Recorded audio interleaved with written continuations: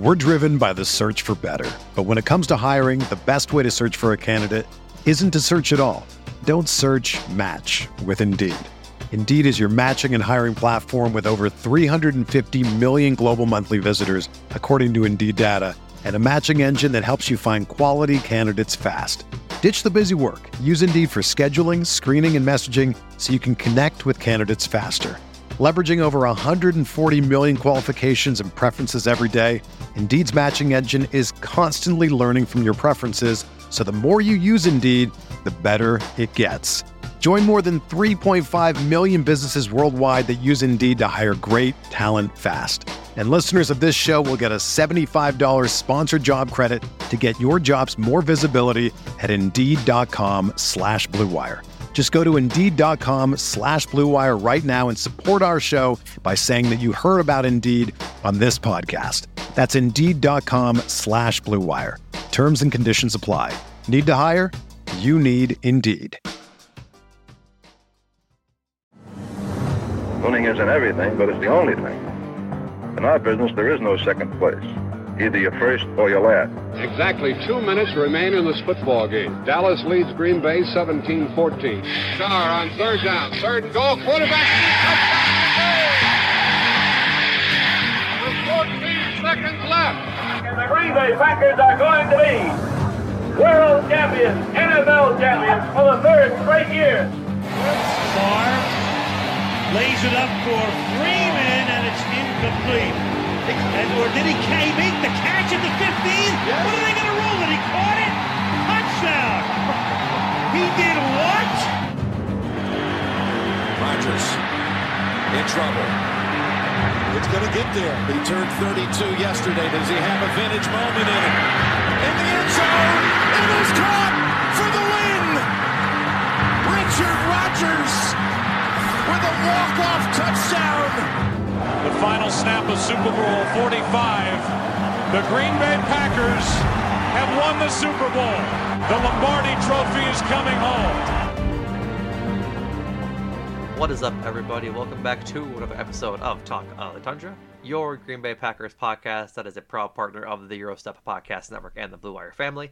As always, I am your host, Numak, joining you for another podcast as we talk about a variety of things this week, a potpourri of sorts, a little bit touching on the NFLPA survey that came out, some cap stuff, some Preston Smith stuff, and then a whole lot of Gutey stuff. And to break that all down with me is always my lovely co-host, Jordan Tresky. Jordan, how you doing, buddy? Doing well. I'm doing very well on Leroy Butler Day. It is. We are recording on Leap Day. So shout out number 36. And I had to second guess myself. Hall of Famer. Yes. And shout out the other number 36, Nick Collins. R.I.P. to a real one. He's not dead. He's just not a football player anymore. I was about to say, are you announcing something that I don't know? No, just his injury is the reason for the R.I.P. All of his injuries throughout his career. Anywho's will be. Turn. Yeah, I'd say. Anywho's will be. Let's jump right into it. The NFL report card came out this week. It was the talk of the NFL Twitter sphere for most of Monday and Tuesday, or whenever it came out. I think it came out on Tuesday, maybe. Whenever it came out, it was the talk of the day because, boy howdy, did a lot of teams grade not so well on it, particularly the Chiefs, the Commanders. I believe the Chiefs, the Commanders, I think the Chargers are down there. Yeah, they have 3 Fs to their name and a couple other ones. High flyers included the Vikings, Dolphins, and the Packers were the third-ranked team grade-wise. So, all in all, a good thing for the Packers. They got, 8 Bs, 3 As, and a C. So, 12 categories, I believe that is. So, their highest, like, most of these things contextually, too, in case you didn't get a chance to look at it. They grade out each player on their, like, they ask each player about their own team. They don't ask them about other teams. And so you can have a maximum of 69 responses for your team, as that's how many players are on the full roster plus the practice squad. And I believe, Jordan, you had said that it was 1,700-ish players that had responded to the survey. Yes, I've seen over that number. There's no exact number. I'm getting from Packers Wire. But yeah, quite the responses given, even if it's not the full gamut of players that are in the NFL currently. Yep. The biggest ones that stood out to me were the treatment of families as a C+. Packers, they do provide a family room, but they're only one of 7 teams that don't provide daycare for their players' children on game day. All right, Green Bay, just give them daycare. This is a very simple ask for your players that are playing on the field for 3 hours during the game. Just provide some daycare. It's not that big of an ask. At least you're not the Chargers. Did you see that, Jordan? I did not. I only focused on the Packers, but please elaborate on how bad the Chargers got graded. The Chargers got Fs. got Fs all around. The team charges $75 for the first child and $50 additional for each child. Jim Harbaugh, you got some things to fix over there. Yeah, that they make their players pay to have childcare. Yeah. A major complaint from the players is that the daycare is not convenient for the families to use, and that the team charges players unlike most teams in the NFL.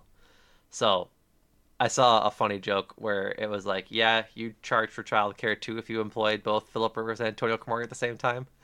For a while there, 2 players with 20 plus kids to their name. But yeah, overall, this isn't really groundbreaking stuff coming from the Packers. It's just good to talk about. I think the only thing that is honestly worth talking about is the coach and the ownership. So Packers got a B+, 21st in this. 92% of players feel head coach Matt LaFleur is efficient with their time, 15th overall.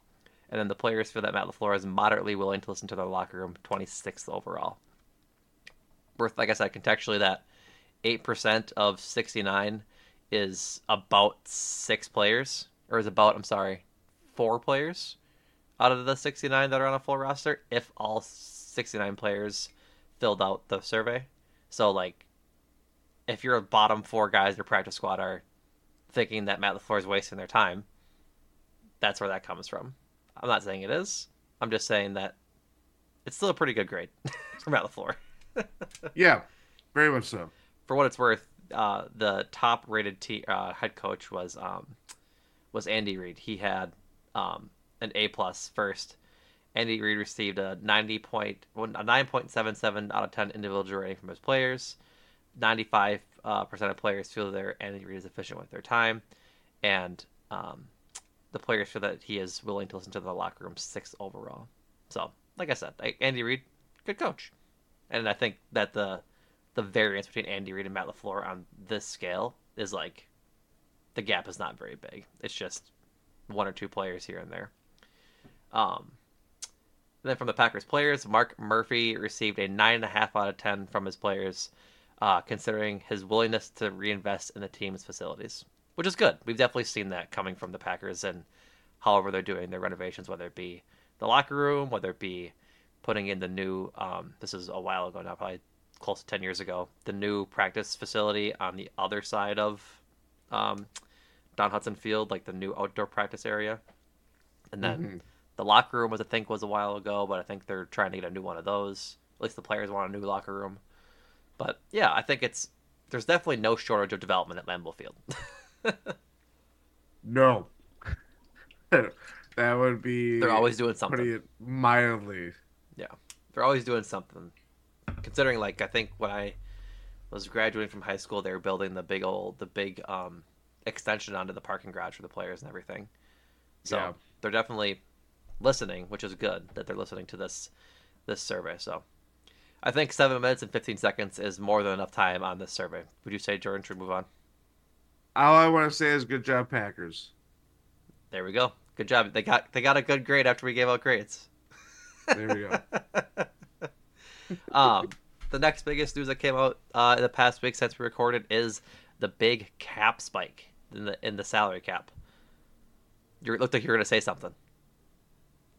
No, I was just marveling at this cap Marveling space. at this number. 'Cause it did make my eyebrows raise when I Mm-hmm. saw the number. I was like, that seems higher than what it was supposed to be. Yep. You can thank the Swifties. Not entirely, but probably a good chunk. Probably, I wouldn't say it's negligible. Did I make you do a spit take? You know what's funny is I literally had the same thought. I was like, Taylor Swift?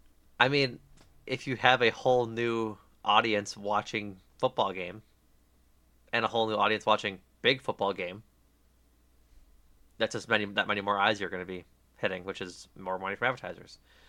Anyways, the salary cap for the 2024 NFL season will be set at $255 million, a $30 million raise from where it was this past season at 224, which is incredible, but also very good news for the Packers as they're looking to restructure some of their deals to get some room in their cap space and restructure deals and then help them move under the cap so they can make a move into free agency and help solidify this team and what it's going to be looking like in years to come. So from that news right into relevant news, right after I think that was announced, if I'm not mistaken, I think it was like, I don't think it was purposefully.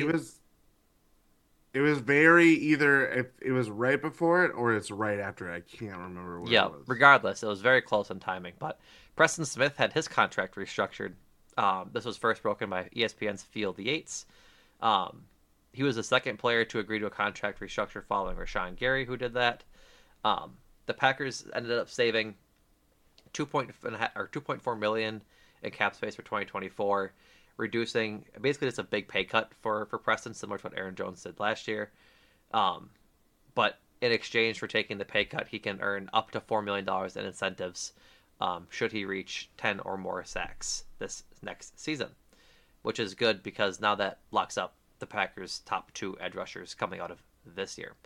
We talked about it last week a little bit, but I know I was and still am a fan of keeping Preston Smith around. If you think about it, I think might have been Andy Herman or Matt Schneeman had talked about how the rarely do you see, and especially from the Packers, a free agency pickup last 6 years. Like that's a pretty good free agency signing to get 6 years out of a free agent. I believe if I was looking around, I believe Preston Smith ranks 12th in Packers history with sacks. I think it's like 41 and a half sacks he has. That wouldn't surprise me.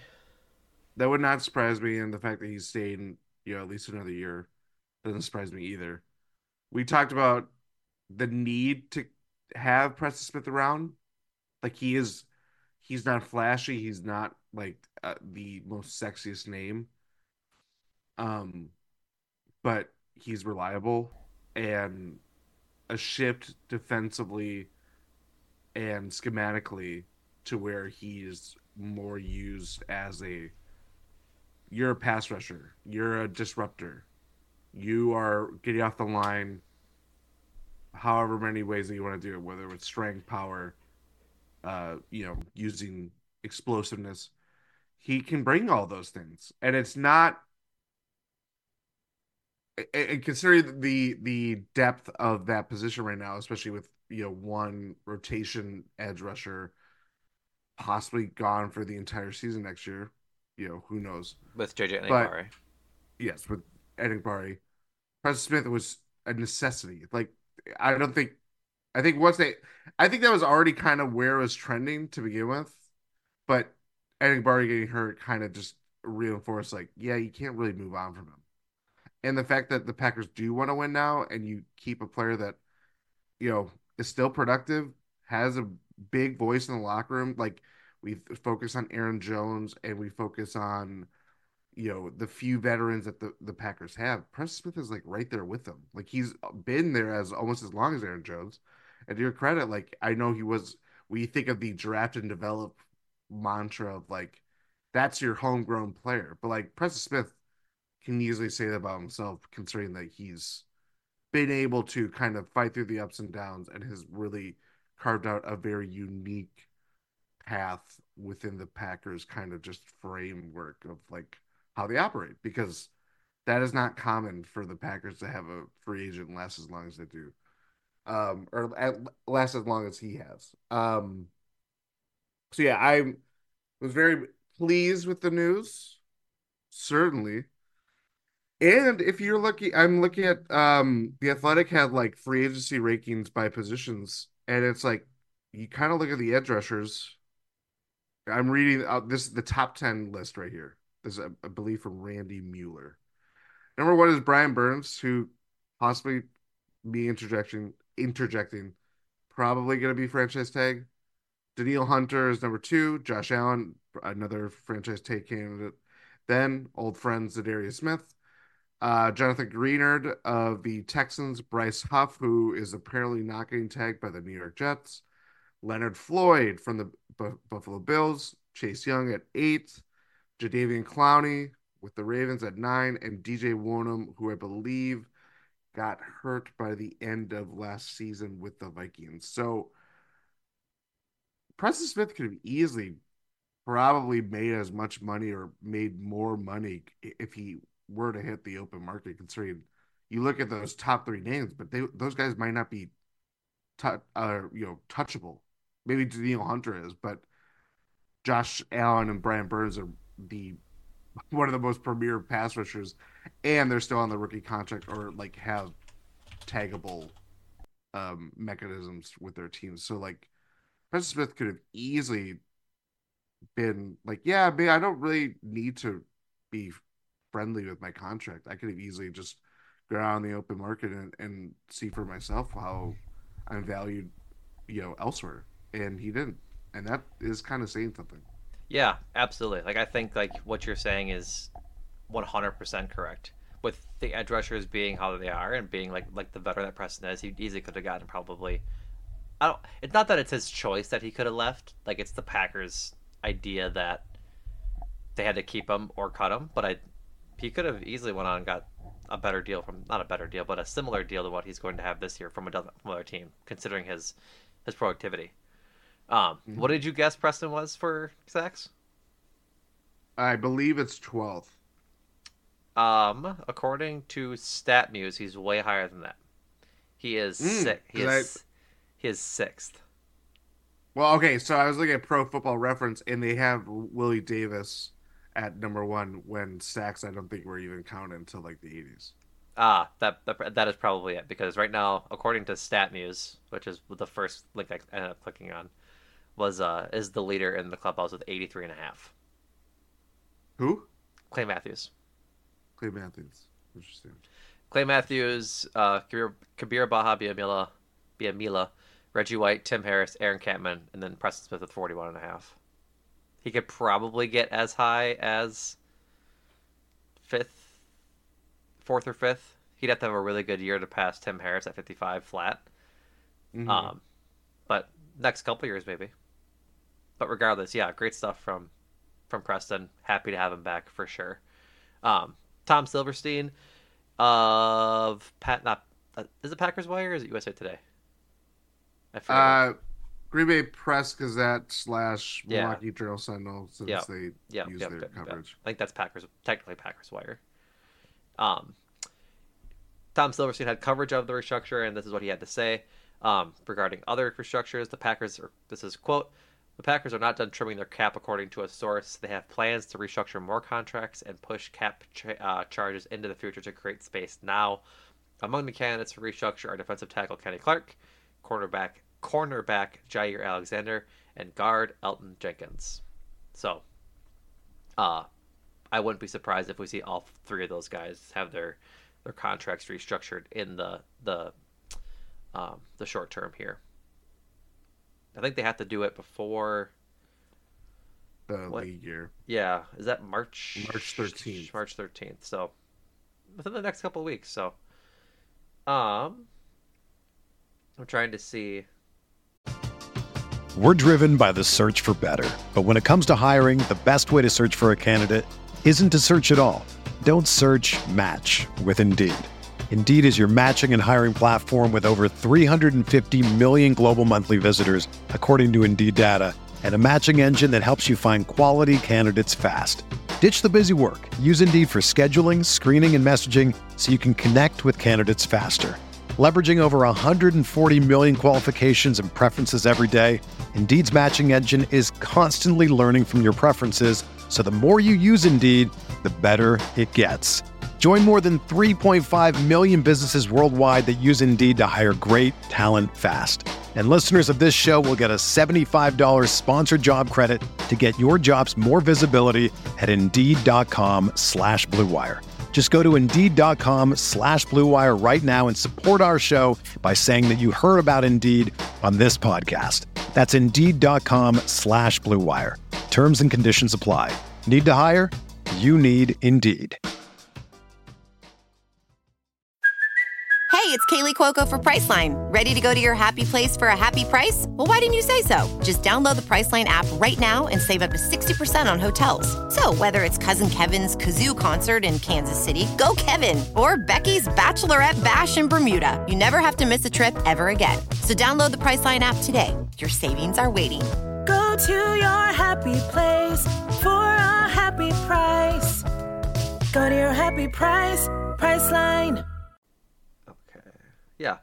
Alrighty. That does it for that. Should we roll right into General Manager Brian Gutekunst's comments? Because I think that's a natural segue to what he had to say during the Combine this week down in Indianapolis. Gutey, talking everywhere. Because there's a lot of I cannot believe you. Wow. All right. Do you want to start with David Bakhtiari? Yeah, let's do it because it's easily the elephant in the room at this point. Yeah. On David Bakhtiari, quote, "We're not there yet, but we're getting there. This is that time of year where we're looking at everything, and those decisions will come pretty soon," he said. "It's part of my training from Ted Thompson. It's just different things that can happen in the world, so don't make any decisions before you have to. I think we have a few weeks before the free agency starts, another league year starts, and we'll get through that. We'll get through that and go from there." So, Packers would clear up $21.5 million in cap space for 2024 if they would cut Bakhtiari before March 13th. Under this scenario, Bakhtiari would count as $20 million in dead cap on salary this year. So, with that being said, I think it's Gutey, I think, is being quite what's the word? Help me out here. What's the word?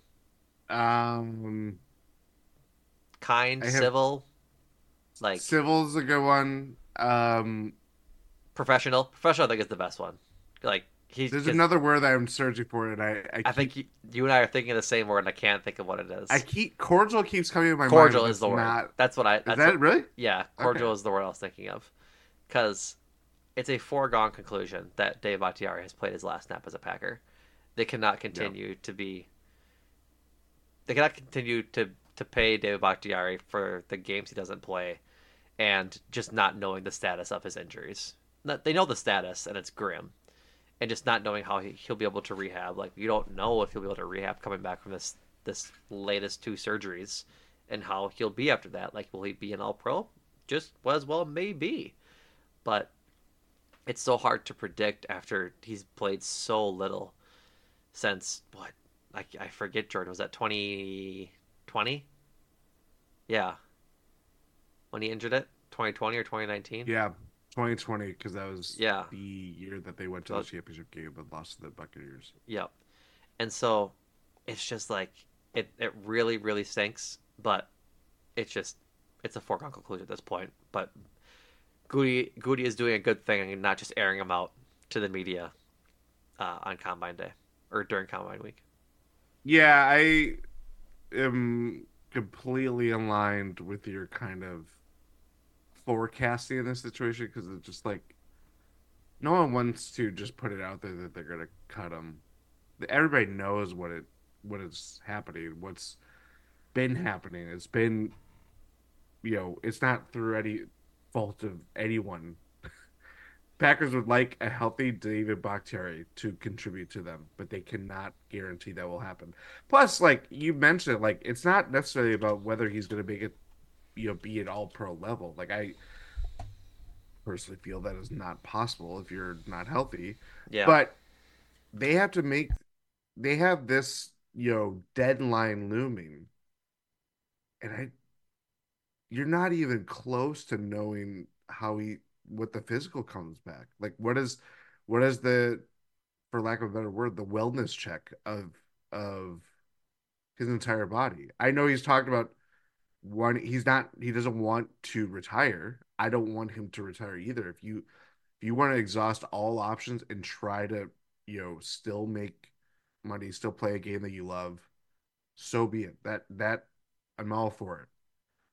But this is when tough decisions have to be made. And the more money that you make, and if you're not able to contribute to, live up to that number, then hard decisions have to be made.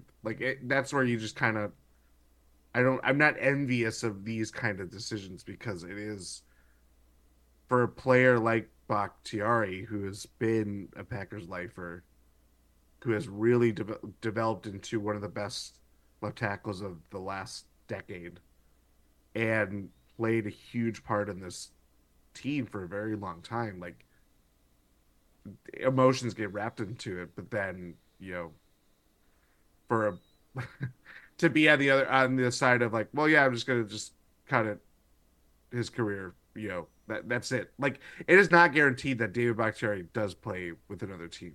No, absolutely not. So from that perspective, it's like, then why continue on? Like, Rob Domofsky had kind of the breaking down the entire situation of like, well, they could keep him after the fact and all this stuff, but there's just so much uncertainty with David Bakhtiari's knee and everything that's happened over the last 4 years.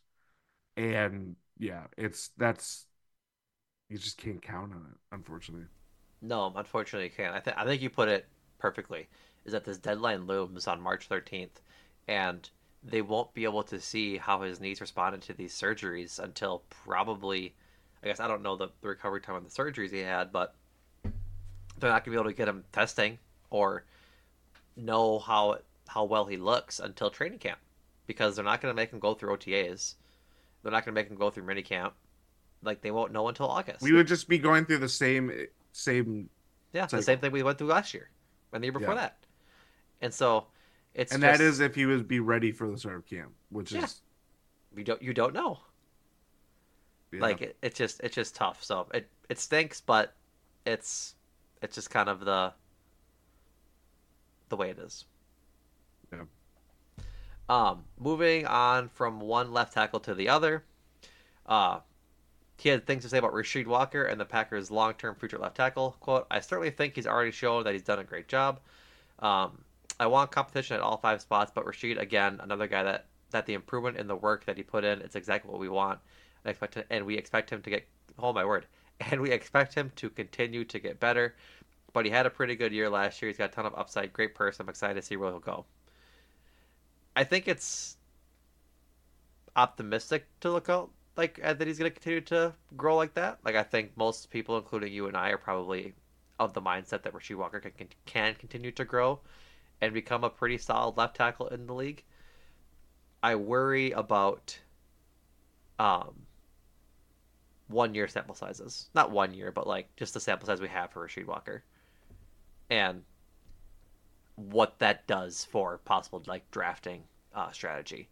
Like, do they go get a tackle in the first round this year to supplement either Rasheed Walker or Zach Tom and move Zach Tom inside the guard like they had done 2 years ago when he was a rookie? This is sort of what they do with that. So I think Gutey's comments leave the option of drafting a tackle in the first round pretty wide open, talking heavily about the competition at all 5 spots. Yes. And this is coming after a year where they didn't take any offensive linemen in their draft class. First time in a long time. First time in a long time. That's not normal of the Packers, drafting mantra. So yeah, and there's a lot of good offensive linemen in this coming class. So how they look at that and you know size up what they saw from Rasheed Walker and project that into, well, is this guy a starting caliber, left tackle? I think so. Is he the future left tackle? I don't know. That's again big shoes to fill on that front because the guy that they're replacing is essentially replacing was there for a very long time and held that down for over what 7 healthy wise probably 8 seasons. Yeah, something like that. Yeah, and Yeah. I think like you the way you put it is perfect. Like the ghost of David Bakhtiari is still in the locker room. The idea Yeah. of this is what you're intending to replace with with Rasheed Walker. Like this is David Bakhtiari. You need to slot into his silhouette pretty perfectly for this team to have success. Not that they did have success last year when Rasheed Walker was playing. Obviously they did, but it's one of the most important positions in football, the blind side of your quarterback. And so if you have a bad one, it's very noticeable. When David Bakhtiari was a fourth round pick in the 2013 NFL draft, and the last first round pick they've spent on an offensive lineman or a left tackle, I should say, probably. Derek Sherrod. Was? Yes. God. So just dog water pick. All respect to Derek Sherrod, but what a bust. Yeah. I don't think he finished his contract. He did not. I believe I can't remember if we talked about this already. On yeah, but I just wanted to reiterate, like, I have seen a lot of. I do think it's very. As we get closer to draft time, I do feel like people are gonna be like, ugh, they drafted a lineman. Like, they went that way. People be like, oh, it's the safe pick. Yeah, but it's also like you might need, like, they do have to reinvest in their offensive line. The best 5 guys are the starting lineup or starting line, whatever you call it. Yep. But they're could easily lose. They're going to lose at least a few. Yeah, for sure. They're going to lose Runyon for sure. Not, I shouldn't say for sure, but he's a free agent, and I wouldn't expect him to be back. And Nyman. like, who? Yeah, Nyman. Josh Nyman. Like, I think, frankly, it just makes a whole lot of sense to draft a tackle, and if they're a right tackle by nature, that's fine. Keep Rasheed Walker at left, draft a good right tackle, move Zach Tom into guard to fill up Runyon's spot, let EJ at the other guard, and then draft a center. Like, I think they're gonna draft at least 2 or 3 linemen. Like, I wouldn't be surprised if they take. You got 11 picks. Guard. You got plenty of flexibility. Yep, we'll talk about picks a little bit later, but yeah, we'll see. We'll see for sure. Moving on to the linebacker room. Talking about Quay Walker, Devondre Campbell. I think we ought to move Devondre Campbell talk up, unless it's already in there. I know it's already in there. I just can't read. Anywho's will be. This is still from Gutey. Quote, "It's a good group. It's a little thin right now. I could not agree more." That's a me, Numac interjection. Quote, there's some guys that we'd like to get back. We're going to have to add, and I think particularly there's not a lot of personnel changes we're going to have to make with the scheme change. That is, end quote. That is going from Joe Barry to Jeff Hafley's scheme, going from 3-4 to 4-3. Quote, but we'll probably have to carry a couple more linebackers in the training camp, maybe 1 or 2 more through the 53-man roster as we go through. So we'll be a little bit more heavy there, so we're gonna have to add some numbers. I think that's a good way to look at it, as 4-3 needs more just off-ball linebackers, just by the nature of the defense. So it's a tough year for linebacker in the draft.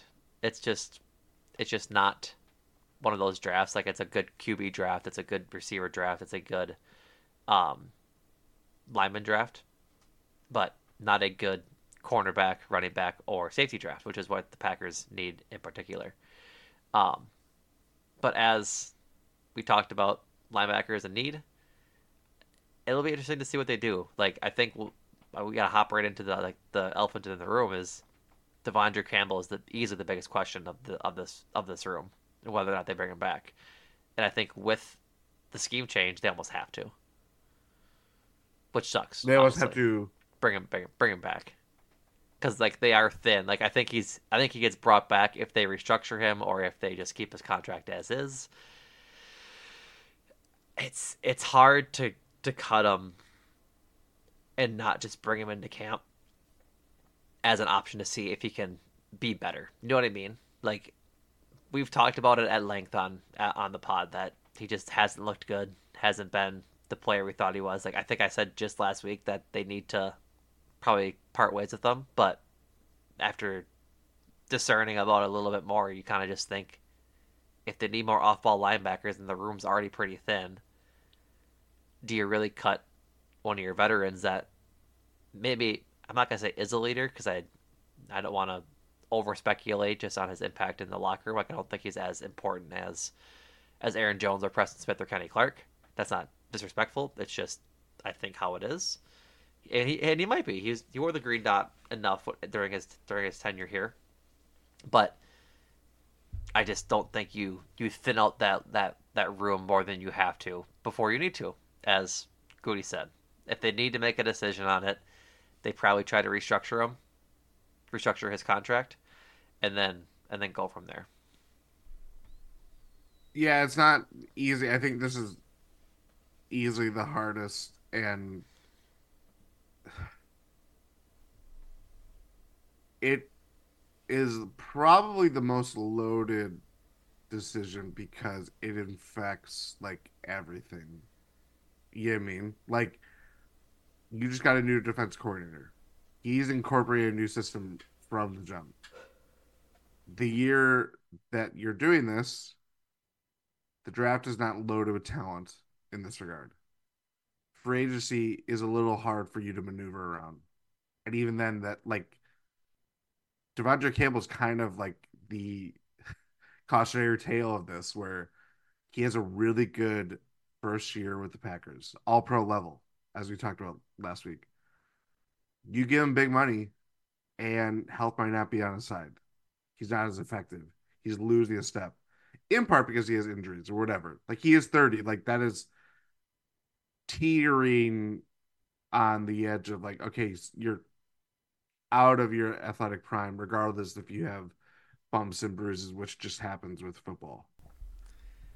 I don't know. That's where it's like I feel like they really want to push the kind of as much as they can to like really reinvest in that position, but taking complete assessment of where you're gonna the decisions that you're gonna be making, where you're gonna be putting more money in and all that stuff.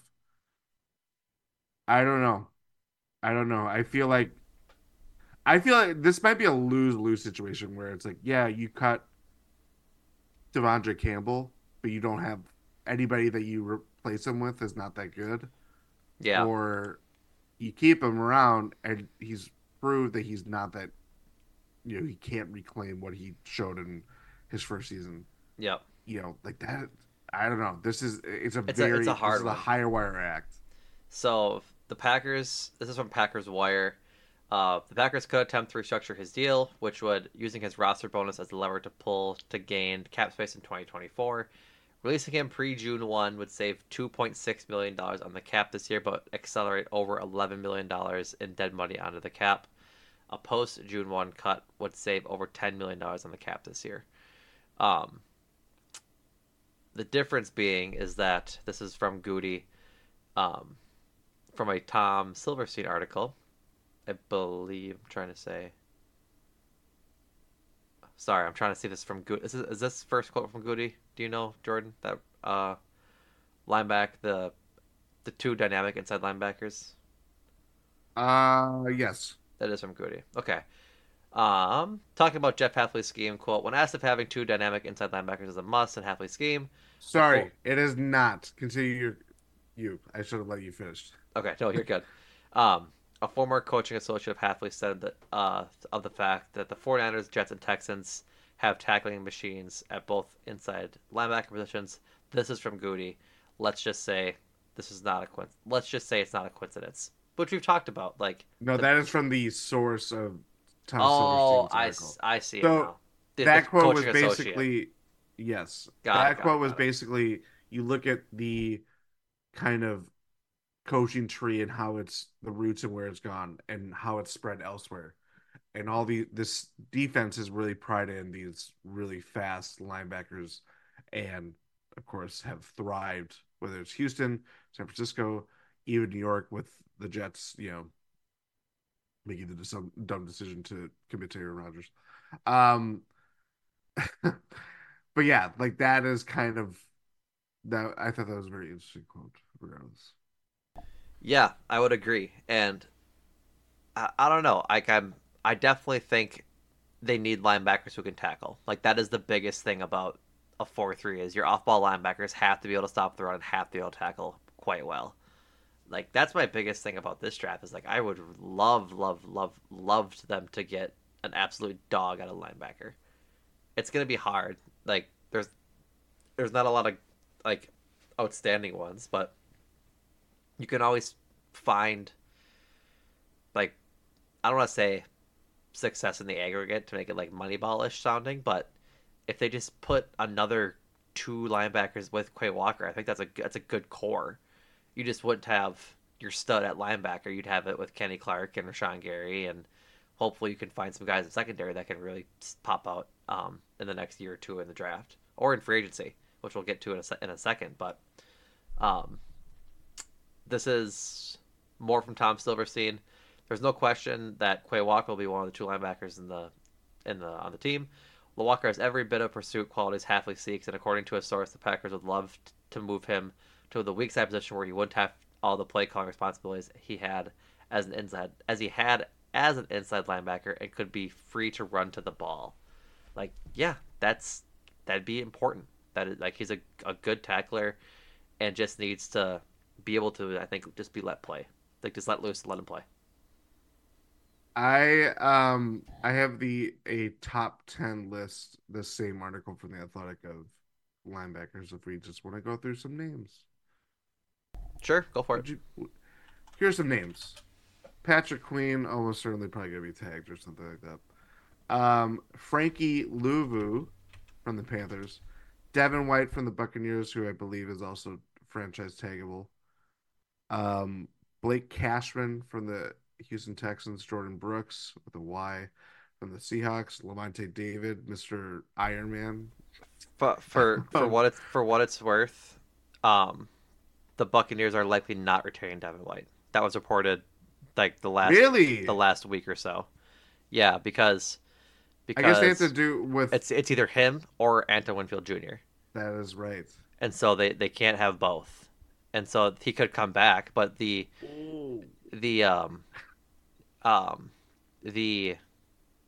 idea that has come out last week, and there was even some articles today. One from the Tampa Bay Times headline: "Don't expect Devin White to be back with the Bucs." So, yeah, if we got Devin White, I'd be very happy. But continue. Go ahead. Umaki, you just made my night. Not that it's a done deal. Anyway. Yeah. Number 7, Azeez Al-Shaair from the Tennessee Titans. Bobby Wagner at 8. Jordan Hicks from the Vikings, who I think didn't happen with him at the end of the season. I think he either hurt or something. It was something weird. I can't remember. And then Anthony Walker Jr. of the Cleveland Browns. I'm also not a fan of bringing in Bobby Wagner. Like, I think he's fine, but he's also old. Like, I'd like a guy in his prime if we're going to spend money on a linebacker. You're kind of already, I mean, like you're if you're making that decision, then you're gonna have to make it again in 1 or 2 years. Exactly. I want a guy that can be a sustained contract, 4 years or something like that, like or a stud for 3. Like I think Bobby Wagner is good. I'm not sure he's stud worthy for the next 3 years. Is he a dud worthy? I don't think he's a dud worthy. I think he's no. I was just playing a okay rhyme. Sorry. Devin White. Now I'm just gonna be thinking about this the entire time. Like, yeah, that is. The Buccaneers are really side note. They're in a real bind with like being good by the end of the season. That they had to make big decisions. Like obviously, quarterback is the biggest one, but Antoine Winfield, Devin White, Mike Evans. That's 4. It's like maybe your 4 best players. Yeah. Not named Vita Vea either. Yeah. Hard decisions, and hope maybe some team gobbles up an impact player. He might. I'm trying to find the market value for Devin White on Spotrac. Spotrac has him at $10 million annually. So like in line with Devondre's initial contract, Tremaine Edmonds' contract from last year that he signed with the Bears, stuff like that. So not out of the realm of the Packers spending possibility, but makes it a little bit harder.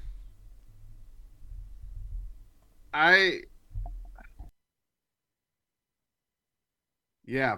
Your brain's on a one-track mind now. I am not. I've frozen you. I've frozen you. I've been frozen. Much like Mr. Freeze. Okay, Samuel, that's enough. Anything else on the linebackers, or should we move on? Again, I think it's probably the biggest. Safety is just so like bare, but that could easily get filled up pretty quickly. Like I do think they're gonna have to make a hard decision between those two positions in terms of like improvement. Where they spend their money on. They have the biggest room for improvement, whether it's draft or free agency, but eventually like the rubber's gonna have to meet the road because they're gonna do other things that we'll get into and all that good stuff. But for shaping the defense, like this is not. It's not the greatest year to do that when it's a draft class like this and a free agency class that has some impactful players, but it's kind of fool's gold sometimes. Why don't they just sign Antoine Winfield Jr. and Devin White? Maybe that would help things. That might be the answer. Moving on. It's only a kick. A jump, a block. It's only a serve. It's only a tackle, a run. It's only for the fans. After all, it's only pressure. You got this. Adidas.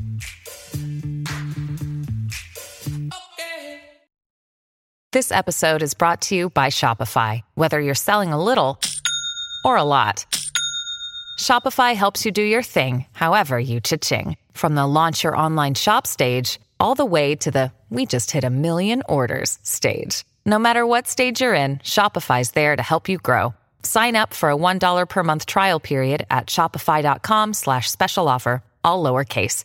That's shopify.com/special offer. I guess briefly head to the offense because there wasn't too much talk from Gutey on the offense because it is clicking so well. But the biggest thing is that for all of you looking out for a contract extension from Jordan Love, you're going to have to wait a little while. Per the new CBA, players cannot sign new contracts until a year after they sign their last one. And so since the Packers gave Jordan Love a contract just before they had to make a decision on his 5th-year option in May last year, Jordan Love's contract cannot be announced and signed until May 3rd of this year. Gutey said at the Combine, quote, "I'm sure we'll see David, I think it's Mulligata and Andrew Kessler at some point while we're here. All of our guys, Russ Ball, and a lot of our scouts have meetings set up through the week. It's a good information gathering time for sure." So it is what it is, but I would expect May 3rd to hit shortly thereafter, and we'll see a new Jordan Love contract. Jordan Love will be swimming in cash. Yep. Yeah, absolutely. The wide receiver room, Gutey said, quote, I like our group. Nothing set in stone with that group, which I love. I love the competition there, but we'll add to it if the right guys are there for sure. Which I think is an interesting thing to come out of Gutey's talks. Like we talked a couple weeks ago, we talked about it in the Discord. Brief interruption. Join the Discord, GSP.info. You can find the invite all of there. But between Jaden Reed, Romeo Dobbs, Dontavion Wicks, Malik Heath, Bull Melton, Luke Musgrave, and Tucker Kraft, they have a lot of pass catchers. That's not even including Christian Watson. Because I was going to say, you did not mention him. Well, that's the reason I don't mention him, right? Is because they don't have a post player in a wide receiver. Like, they just don't have a guy to run the post as a wide receiver. They do with their tight ends, which is fine. They can use them just as well that way. But say they get to 25, and for some reason, Keon Coleman is there, or one of the other top receivers. Like I say it like it will be Rome Odunze or Marvin Harrison Jr. It obviously won't be. But like Keon Coleman is mocked 30th. He's quite the player. Brian Thomas Jr. from LSU is mocked 23rd. And then you have a bunch of guys who I think I've seen a little bit. I refuse to draft Lad McConkey. I can't have that guy on my team. That's just a McConkey. Yeah. And then a couple of Texas guys. I think it's Mitchell. Adonai Mitchell is a stud. He played for Georgia, won a game-winning touchdown for them in the national championship game. Had another crazy catch, I believe, in the Michigan-Texas semifinal that I think pushed it to OT, if I'm not mistaken. So like he'd be a good get if he's available when the Packers want to take him. So like I don't think it's always been BPA for the Packers, right? Best player available. I wonder if best Packer available. I mean that literally that would be the case, but I'd be curious to see if they invest heavily or even just invest at all wide receiver this year. Like they might. I think it's a lock. Do you think they do? I think it's a lock. Oh yeah. I'd be curious as to. Oh yeah. If you think it's a lock, I think I'm curious as to when.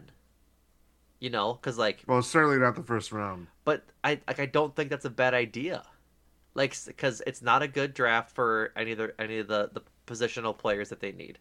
If the draft shakes out in which they fall, in which like no tackles fall, and none of the guys they want at like safety or quarterback are there, like say, Kenyon Mitchell there is gone, Cooper DeJean is gone, Chloe McKinstry's gone. Like if those guys are gone, and what do you do if you can get a stud receiver like Keon Coleman is or like Mitchell? Because I think those are like the two that are really going to be in their wheelhouse there.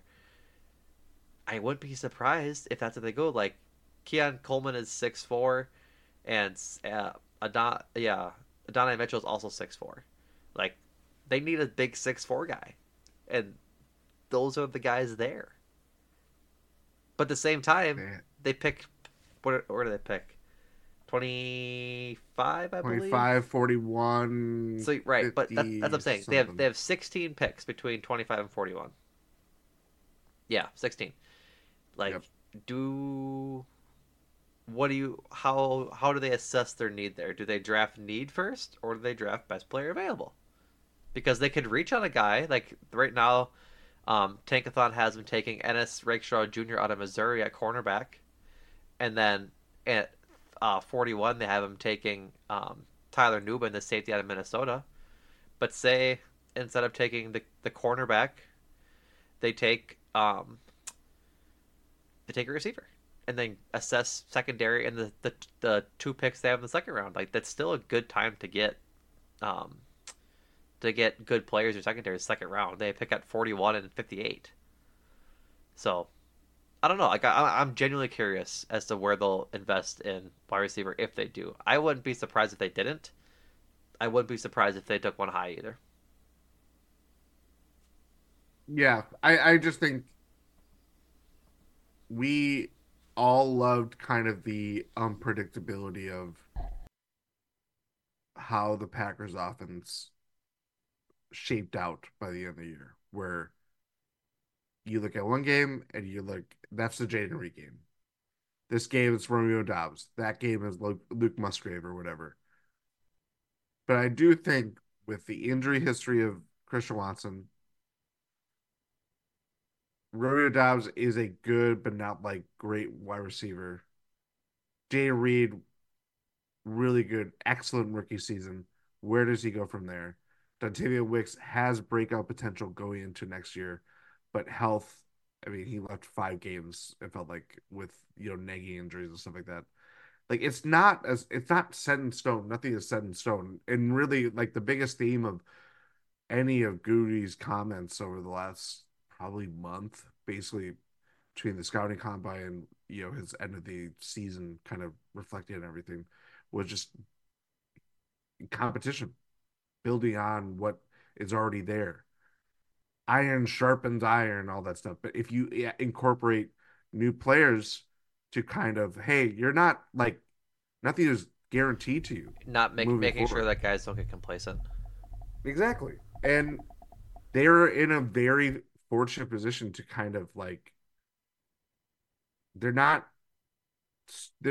super versatile or flexible in free agency, even though that is increasing with the cap spike and any restructures that they do.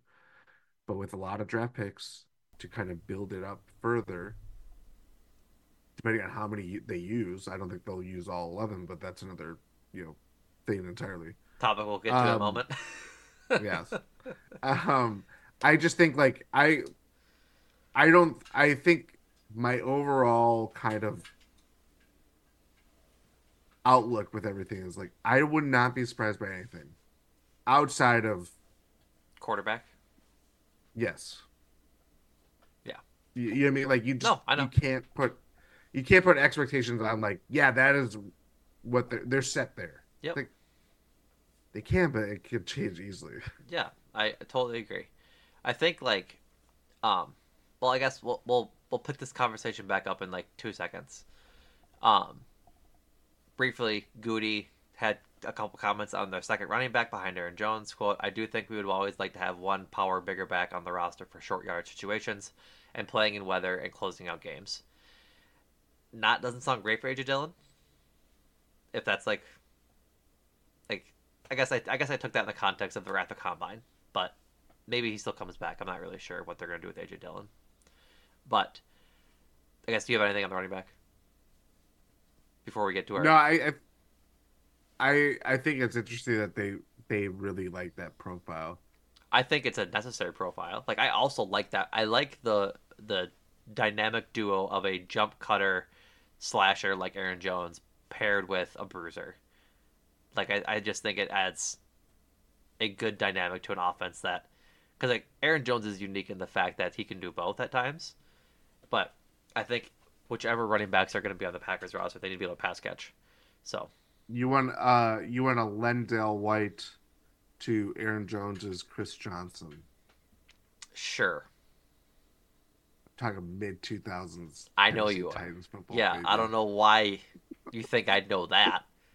I was a child. I was watching my favorite team and nobody else. I know CJ2K. Lendale White is a name I've heard before, but not a whole lot. But getting back to the point at hand, this is Gutey on their slew of draft picks. Like I said, they have 11 this year, including that includes their compensatory picks. 5 in the first 100 picks.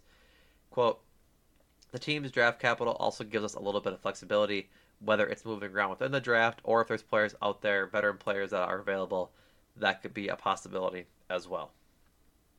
So here's where I sit. I think my brain goes back and forth every time I sit down to talk on this pod with you, Jordan, is that what do we do with 11 picks? This team is already very young, was young by necessity, not by choice, or was young because they had to be, not because they chose to be. They just, I guess, no, that's not right. It fed into them choosing this. Yeah, the way they were forced to be young, and then they chose to stay young. They didn't go sign veterans, and they just wanted to see what they had. That's right. I want to be. With how I think about now this draft with 11 players, I think if they use all 11 picks, they don't move around, they don't use any of those picks to trade up or go get a veteran player that's out there like on a tag or something. What I worry about is that you're walking a line that could be bad because we've seen sophomore slumps before. And banking on your rookies having a big leap but instead regressing while also bringing in more rookies that maybe don't flourish the way that this rookie class did could spell, I don't want to say disaster, but could spell mid this year. You know what I mean? The expectations are now way higher than they were at the beginning of last year, and regression from your rookies on the offensive side of the ball. I mean, I'll just start with the offensive side of the ball because that's where a lot of the rookies were. It would be difficult to handle with if the rookies don't really stand out like they should, or like they did this past year. But at the same time that would be hard, man, it would be really, really good cap wise and really good team building wise if the first 2 years of your Jordan Love era drafts are just home run drafts. Like they did so well last year in the draft. Gutey did, at least looking back on it 1 year later.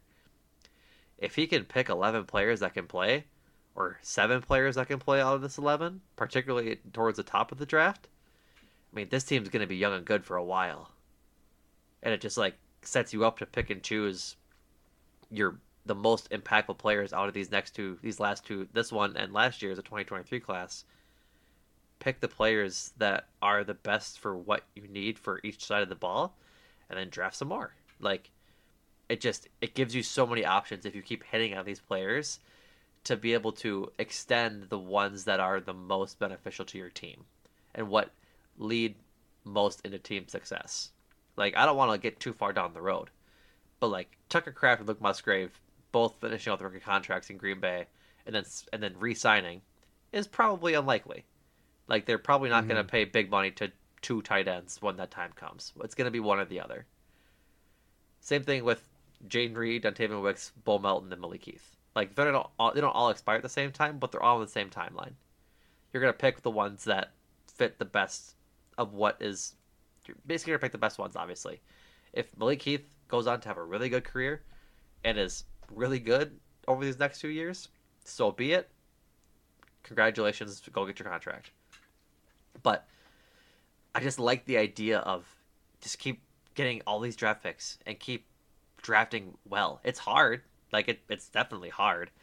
But I just like the idea of being a young team, as now if the 23 class can really keep growing, keep progressing as players and leaders, oh man, having that group be the leaders into subsequent years of good drafts could spell success in a huge way for the Packers.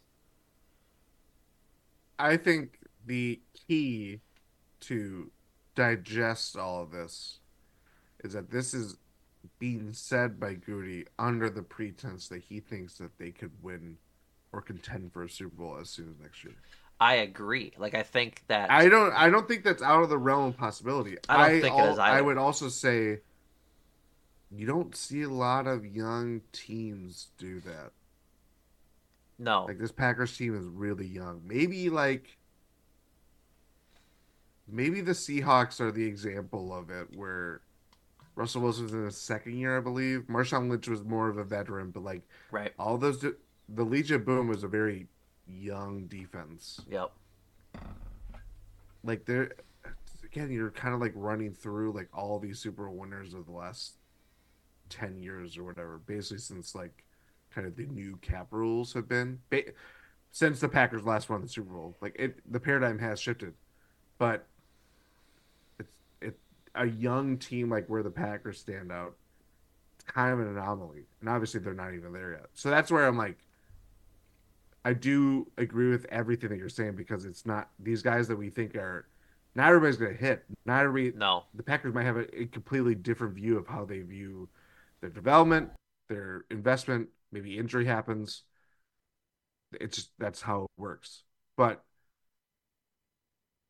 they are looking at Lucas Van Ness being the highest draft pick or lowest that you want to call it, whatever, being the highest draft pick that they being the highest draft pick that they make for a while. You know what I mean? He was 13th or 15th overall, whatever it was. And if you're contending for Super Bowls, you're not necessarily finding impact players late in the first round, but Packers specialty has always been kind of finding like deep in the draft. And maybe they're not serving the use of like a 5 to 7 year career, but like 3 years, they're really relying on it. Like every once in a while you hit on David Bakhtiari, or it could be a, you know, Carrington Valentine. Yeah, exactly. Like that. I don't know. It just kind of runs the gamut and everything. So that's where I'm like, I just don't think they're going to use all picks, because I think they really believe in kind of bringing in a more ready now win player at some point. That doesn't necessarily mean that they're going to trade their first rounder. I don't think that's all that they want to do, but they can address both now and in the future, like they usually do, where if they make a splash in free agency, it'll certainly be more on the present side, and then draft and develop wherever along and what pick that they do. Do you want to hear my idea for this draft? Yes. So, with the idea that, going off of what I was on a tangent about earlier, that 11 picks is a lot of picks. And if they pick all of them, they're still very young. I believe that is even more that they had last year. It is. They are. I think I've talked about that. I forget if I've talked about this on the pod or in the Discord. So if it's on the pod, I apologize for repeating myself. If it's in the Discord, you're clearly missing out on what is some good analysis here. The Packers, according to Tankathon, have the 5th most valuable draft. I think they are top 2 or 3 in number of picks this year, behind only, if I'm not mistaken, the Rams and the Cardinals. The Cardinals and the Rams, frankly, like in that order. But they have picked 25, 41, 58, 88, 91, 127, 168, 204, 216, 243, and 251. So here's my idea. The Packers currently have, like I said, 5 picks in the top 100. If they really need a stud, if there's a guy they really like that they think they can be like a true game changer, the Saints currently pick at 14. And they have the Broncos' 2nd round pick at 45. They don't pick again until the 5th round. My idea is see what you can, like, hey Saints. Instead of having 2 picks in the top 100, would you like 3? Do you want the Packers' extra 2nd and 3rd round pick?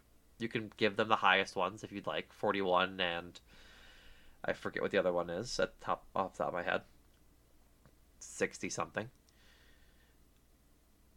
I better check this before I just listed them. 58. Do you want 41 or no, I'm sorry, 41 and 88 in exchange for 14?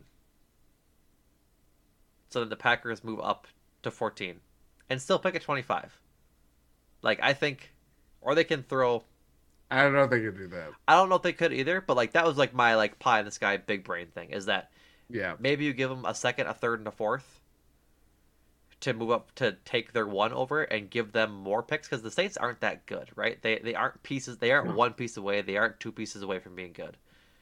If they can build a core with 2 seconds, a 3rd, and a 4th, rather than just 2 players, maybe that's something they're enticing to do. Like, that's kind of like my idea, is that then the Packers pick at 14, they pick at 25. They can get 2 players they're probably pretty happy about getting in the 1st round, and then still have 2 good picks in the 2nd and 3rd round coming.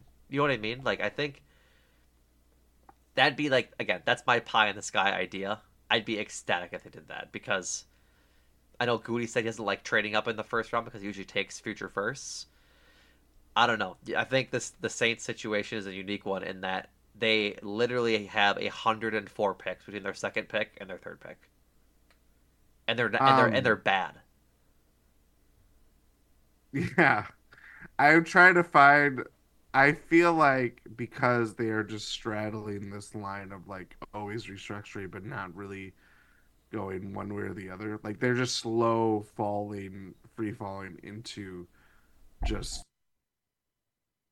non-competitiveness. I was gonna say nothingness, but that's a little harsh, but also kind of true. I feel like the cap res is probably not even good enough for them to get under the cap because of just how many things that they have just like pushed over and over and over again. I don't know. No, I agree with you. I think that like they're just not in a good spot, frankly. They just aren't. And we'll see. Yeah. Yeah, so as of when the news broke that the cap was rising to the number that it's at 255, they were over 40 million on the cap. Wow. That's restructuring. Like they'll Yeah. probably do stuff to restructure, but yeah, that team is a middle team. It lives in the middle. Yep. They certainly do. I'm trying to see. Apologies for Saints Power Hour, You're good. but Um, I'm trying to see. Just like do like pay trick. There's like a calculator that you can do to like draft picks. The if they would do 14, 55, 88, and 90, or sorry, 14 for 55, 88, and 91, it doesn't quite get there. But if you put 41 in for instead of 55, you get pretty close. It's the Saints lose about 30%, the Packers gain about 40%. So if you swap firsts and then also give a second and a third, the Packers give too much, according to this calculator. But I don't know. I just thought that'd be a decent idea. mm-hmm. Does it happen? Almost certainly not. But I would hope they give it the old razzle dazzle. College try. Yeah, because if I'm the Saints, I it's a grim future that I'm looking at. Why not just go load up on young guys? Because I'm not sure Derek Carr is doing much for you. Michael Thomas doesn't exist anymore. Chris Olave is really your only guy in offense that you're really excited about because Kamara's aging and he wasn't good last year. Maybe they're just bad next year because, I mean, what they go 8-9, 9-8, and they didn't win their division, and that's because they played 6 games against the Panthers, the Falcons, and the Buccaneers. The Saints are a team that is made with global warming in mind. And with that, folks, my word, that has been the latest episode of Talk of the Tundra. Thank you for listening. You can find all things Hero Step Podcast Network at gspn.info. All things Bucks coming from Ty and Rohan on the Eurostep. They just released an episode talking about the post break success that the Bucks have experienced with wins over the Wolves and the Sixers. I believe tonight's win was a 4-game winning streak, 5-game. Damn right. I think it's 4, right? Wolves, Sixers, 4 in a row. Hornets. Yeah, they play as you're listening to this to the Bulls tonight. So hopefully they can continue that streak. You can check out obviously Jordan and Adam on 1 and 6. They just dropped an episode today talking about the new Giannis documentary. So you had said it was one of your favorite pods that you've recorded in a while, which I'm not offended, but it's Bucks pod, Bucks pod, Packers pod. You gotta separate it out, and with special guest Andrew Snyder. So it's kind of a little crossover of Bucks, Little Brewers, I believe is mentioned, but also make time for this are, the pop culture pod that we do. So yeah, I thought it was a very interesting conversation, just kind of the ins and outs of the Giannis doc, what worked, what didn't work. Why he keeps telling a story for the fourth time in like 3 years, basically. Yep. So yeah, I really liked how we covered everything, and I think we all kind of came to the same conclusion, which I won't divulge now. But yeah, if you haven't watched the doc, watch that first and then listen to that. Speaking of make time for this, last Thursday, the Make Time for This boys, Adam and Andrew talked about the joys and tragedy of Iron Claw, Sean Durkin's tribute to one of wrestling's greatest families. I think I mentioned that last week, but no sense in not repeating it again. But also check out Adam and Andrew on Cruising for a Bruising as spring training has kicked off, and we are excited for the upcoming year of Brewers baseball. So, with that, folks, that does it for us. Thank you so much for listening. We appreciate it. And Jordan, thank you. Thank you.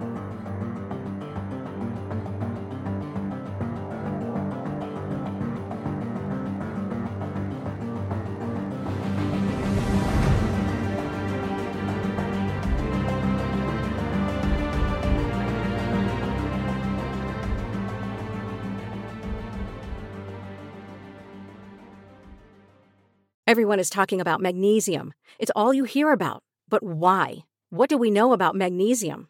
Well, magnesium is the number one mineral that 75% of Americans are deficient in. If you are a woman over 35, magnesium will help you rediscover balance, energy, and vitality. Magnesium supports more than 300 enzymatic reactions in your body, including those involved in hormonal balance. From functional medicine doctors to mental well-being and female hormone experts, we all know that magnesium is the one mineral to improve all aspects of well-being and health. But which one?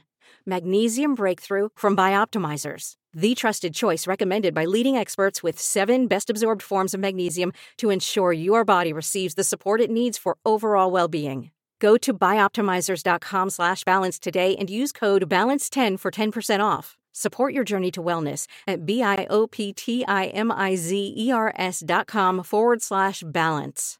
Magnesium Breakthrough from Bioptimizers, your foundation to optimal health and vitality.